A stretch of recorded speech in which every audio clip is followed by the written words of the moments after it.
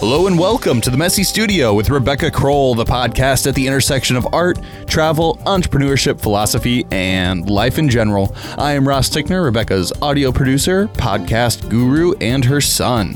On today's episode, we are talking about movement and creativity. Lots of forms of art require physical movement to carry out, such as wedging clay, hauling painting panels around, grinding lithostones, carrying supplies for plein air painting into the field. Even more sedentary art practices may require periods of stretching and moving to avoid becoming stiff and sore.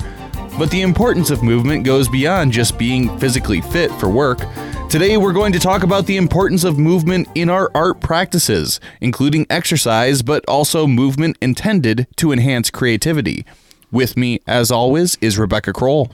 Hello, everyone.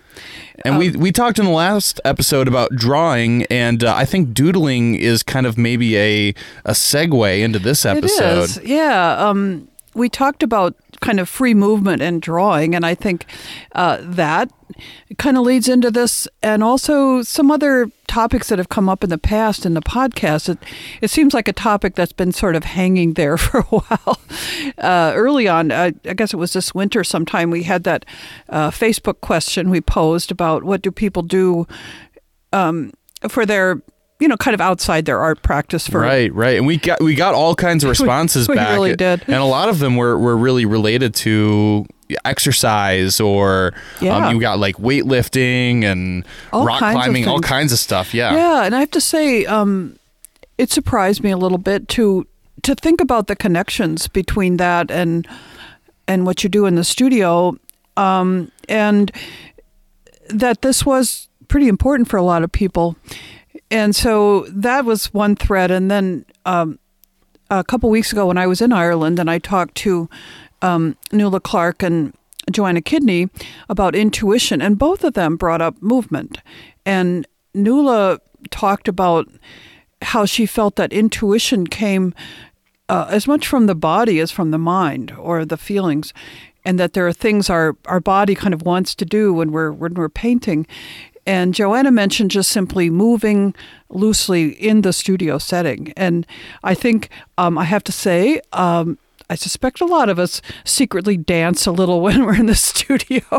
I know I do. Don't really want anyone to walk into me doing that, but I got some good music on, and I'll kind of move and shake a little bit around the studio. And it is really it not only loosens up your muscles, but it may loosen up other aspects of your creativity. So we're going to talk about kind of both those aspects, the more pointed physical exercise part, and then how other types of maybe more free-form movement are part of what you can do in the studio. Well, and there's also like, is it Zumba? Zumba. Is that it? Yeah. I don't know. I used to do it, but I can't remember the name of it. Yeah, right? Yes. So Nia and Zumba, there's various classes now that you can take where you're moving very creatively and spontaneously in a type of dance. Hip hop dance classes. And they're very good exercise. Yeah. But they have this creative aspect to them. So even, some of the things that people mentioned in their responses were much more traditional things: walking, swimming, bicycling. I thought the comment about rock climbing was very interesting, that it required such focus to know where to place the hands and feet with dire consequences if you get it wrong. So, and so I thought I'd start with sort of those more traditional physical fitness kind of things. And I know it's not a great topic for a lot of people. I think a lot of people feel somewhat bad about themselves because they don't engage in much physical activity. It's sort of a guilt thing.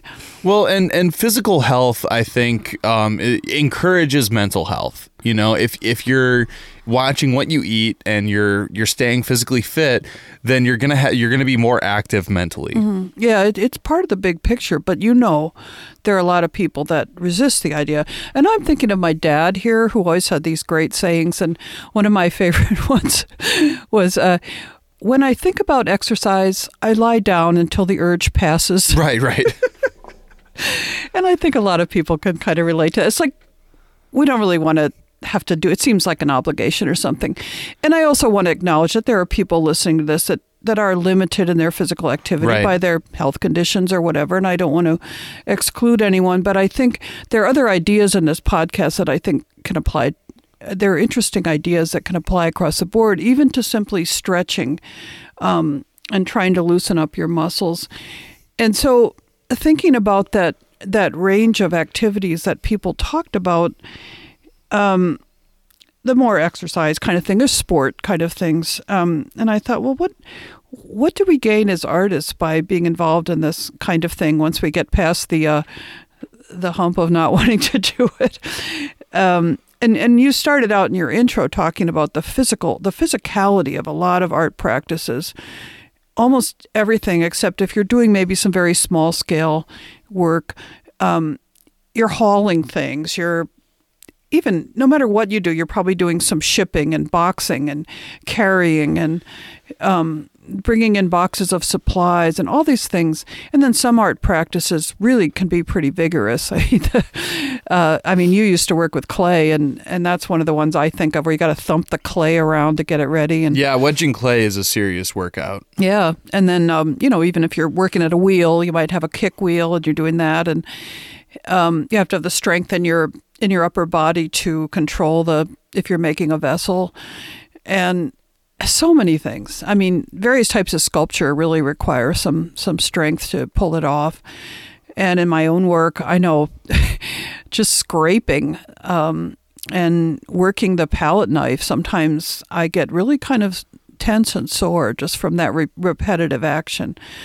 So being physically fit, obviously, helps you with all that. And when you exercise, it releases tension. So, we have body tension from these repetitive motions, but we have also maybe emotional tension because we're trying to make something and it's not coming out right or whatever it is, where we go through a cycle of emotions in the studio. And so sometimes just walking away and getting on your bike or taking a walk is just a perfect segue into coming back and then doing something when you're a little more relaxed. And I was also thinking about the social interaction that some of these things involve, because as artists, we can be quite solitary. But if you play tennis, or if you swim on a swim team, or you do any number of things where you're out with other people, or you just simply enjoy taking walks with people or hikes, all those things have that social dimension, and you may be socializing with people that are not artists, which is interesting too. It's good for you.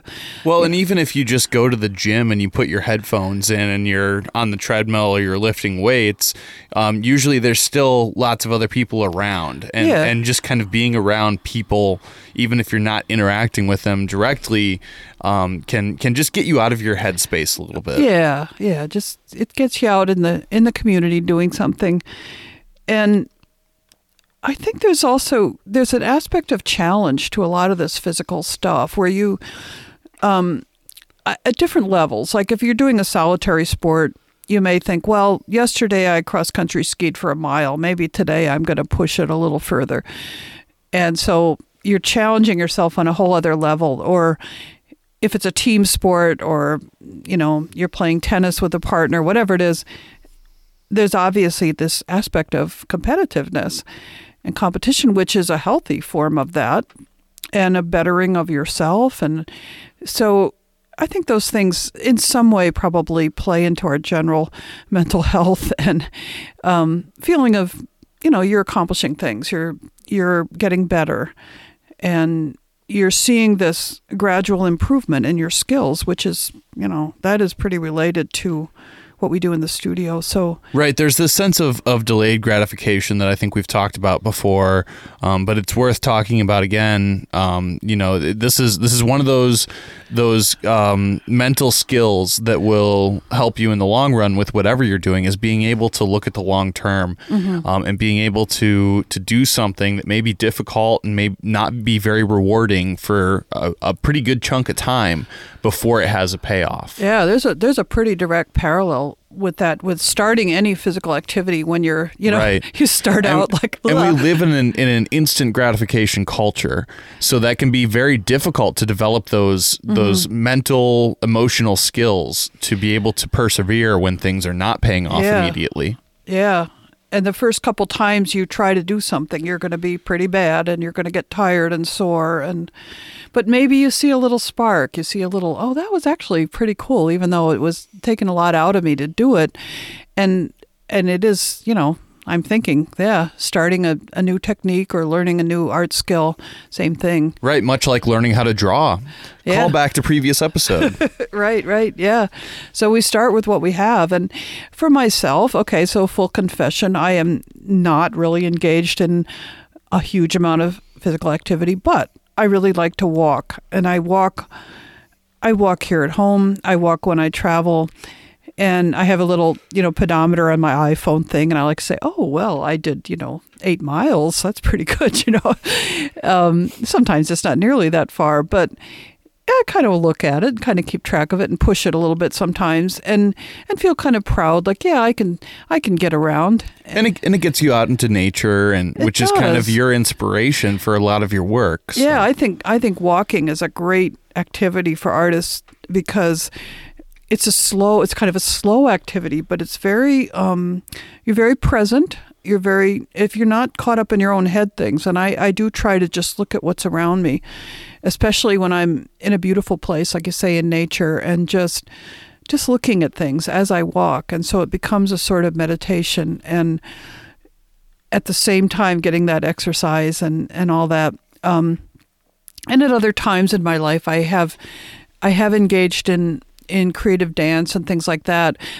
And when you stop doing something like that, you feel it.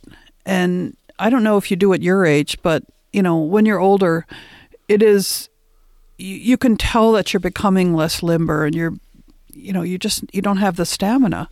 Yeah, and it's been difficult for me because, I've been working so much, and time is so limited in my life. And so I used to go to the gym, on a very regular basis. I'd run a couple miles and then I'd lift, and I'd do that, 3 times a week or something. Yeah. And it's been increasingly difficult for me just with my workload to make the time to do that. Right. And I do feel myself kind of slowing down. I mean, I'm inching towards 30. I'm turning 30 in just a few months. And that's kind Getting of old, Ross. Well, it is a point where it starts to get a lot harder to maintain your fitness level. Yeah. And so, I'm kind of hoping that as my various kind of entrepreneurial efforts hopefully start to pan out, then I'll be able to stop working, 80 hours a week or whatever. And but what you're saying is, it is a very common feeling that we don't have time for this. Right. And even like I'm saying, I might walk for miles and miles. It's because I make the time, because I don't have, my time is my own time. Usually I can schedule myself.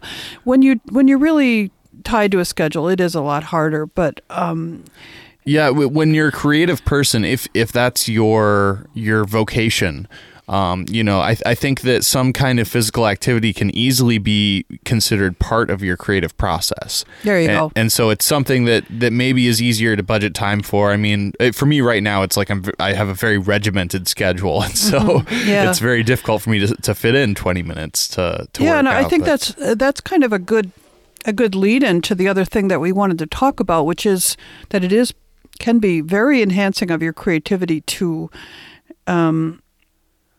engage in physical activity as in exercise and other kinds of movement as well. We kind of talked about just the general physical mind, body, spirit connection there a little bit, where you feel your mood can be enhanced, you feel more in control of your life, et cetera, when you're getting some movement in. But kind of getting back to what Joanna and Nuala brought up, where there was the topic was intuition, and they both said, there's some connection with movement for them. And so there is something about just simply moving in a loose manner, like just swinging your arms around or just stretching, rolling your neck around, rolling your shoulders, anything that loosens those muscles is one aspect of that, I think, to keep the blood moving and take that little mini break, and just get the blood pumping. But it was interesting. I was online and I thought, well, what's been written about this? Because it seems like it makes sense, right? I mean, and it's something a lot of people do intuitively. They know they need to move when they're working. So I found this study that was published in the Journal of Experimental Psychology, and it showed that there were ways of moving that seemed to bring about more fluid or creative thought. And the experiment involved people that were given either fluid circular motions to kind of just trace with their finger. They weren't even moving their whole body. So one group had these fluid movements, and the other group had a more rigid, linear type of pattern to trace. And after they had done this, and they tested these two groups with various questions related to creative thinking, solutions or ideas or ways of talking about things, and the group that had participated in the fluid motion registered as being more creative, having more interesting ideas.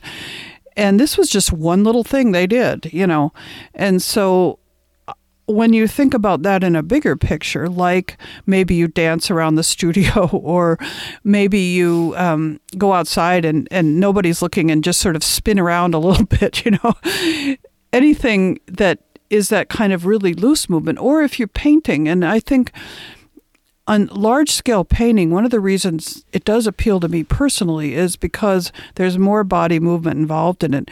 When you're swinging, I don't use brushes all that much, but when you're swinging your painting tool, whatever it is, your squeegee, your brayer, or your brush, and your whole arm is moving with it, it has a way different feeling to me than when it's a wrist movement. And I think a lot of people that work on large scale would agree with that. You're almost dancing with the paint, when you're doing it. Right. So you're building almost like that muscle memory for how to move your body in a way that's going to translate into movements within the art piece. Yeah. So, I mean, it's quite different than a really rigid approach. And not that, within a certain painting, I might have a very controlled line, or I might have an area that's painted quite precisely, but some combination, or at least in the initial stages of the painting, of just moving with it. It feels good. And I thought the article was interesting in saying that is actually feeding your work. And so if you don't have that in your work, even if your work is quite precise, do something. And, we were kind of talking about doodling and drawing in a sketchbook in the last episode, which can be very loose, and you don't have to show it to anybody. It can just be your own private, moving around. You can get some big sheets of newsprint and a piece of charcoal and just scribble. Right. And that would be good. You can throw it away afterwards, And my understanding is that just getting up and moving actually increases your productivity, that it makes you more effective. Like after I just spent all that time talking about how I don't have time to get out and work out anymore, I do realize that, if I did make the time, it would actually make me more productive, that 20 minutes, lifting or running would provide dividends in the future in terms of increased productivity. I think there's been, I'm aware of other research about certain kinds of learners. Kids learn better when there's physical movement involved. Right, which can make the school system very frustrating for a lot of people, because they're physical learners, and sitting at a desk still is not a way for them to absorb knowledge. Right.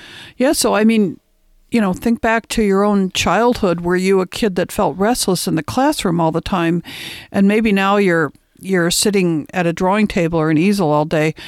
Listen to your body and your memories, and say, nobody's looking, get up and dance. Right. Even if they are looking. Maybe you're a better dancer than you realize. It's funny. I have a bartender at the place where I work, and she's actually she teaches dance and she judges dance competitions on the side. Oh yeah. And so whenever she asks me for like if she wants to leave a half hour early or something because it's slow, I'll be like, "Can you ask in the form of interpretive dance?" That sounds hilarious. Oh yeah, she's pretty good at it actually. I mean, it's play. It's play. Right. And I think if you're having a good time, then other people can tell. Yeah.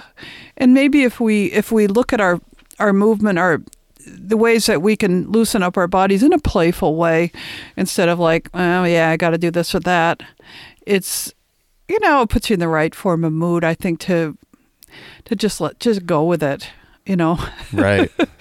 And I also am aware of certain art workshops where they combine yoga with workshops. I'm teaching at one this winter at Bennington College in Vermont, and I noticed that there is a yoga session scheduled every morning. It's optional, but obviously there's an awareness that this might be a good way to start the day when you're going to be very focused and perhaps pushed in an intense way in your workshop, to begin with stretching and centering and all that. It's very healthy. I may do it. I don't know. It starts pretty early, but... Well, it's a good way to get the blood pumping in the morning. It's a very normal part of in Japan, and it's been for decades. Everyone does radio exercises every morning, and it's a normal part of the workplace to I don't know how exercise. I think in our culture, it's quite compartmentalized. This is your exercise time. And then we go into mindsets like, well, but I don't have the time. Right. But maybe if it is just, I'm going to get up and run up and down the stairs 3 times, maybe it's just, I suppose, just a shift in attitude.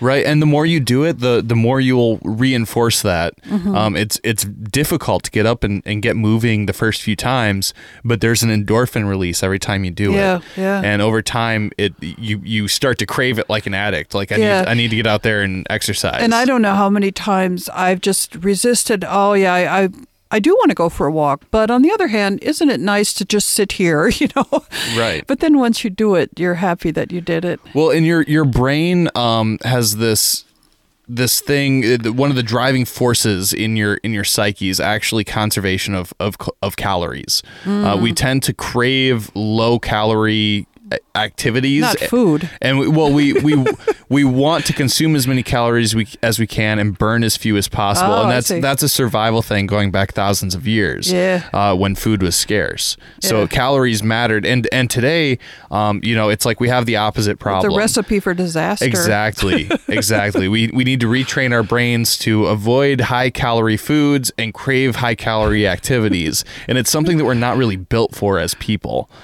So it's something we need to reinforce. Yes, and like I said earlier, it's a challenge, and it's good for us to challenge ourselves in the studio to bring it back to art and in our physical lives as well. So anyway, I'm sure this has been an amazing pep talk, and everybody listening to it is now getting up off the couch and moving. Right. This would be a good episode to listen to on the treadmill. Well, that about wraps up this episode of The Messy Studio. You can find The Messy Studio on Facebook, as well as public profiles for both Rebecca Kroll and myself, Ross Tickner.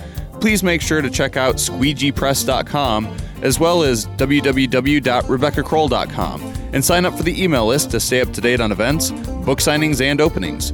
Please subscribe on iTunes, Google Play, TuneIn, or Stitcher, and leave us a rating and a review. Remember to share the show with friends and family and anyone who you think will enjoy it. Thanks for listening. We'll be back again next week with more art and entertainment. In the meantime, embrace your creative space, messy or otherwise. Thanks, everybody.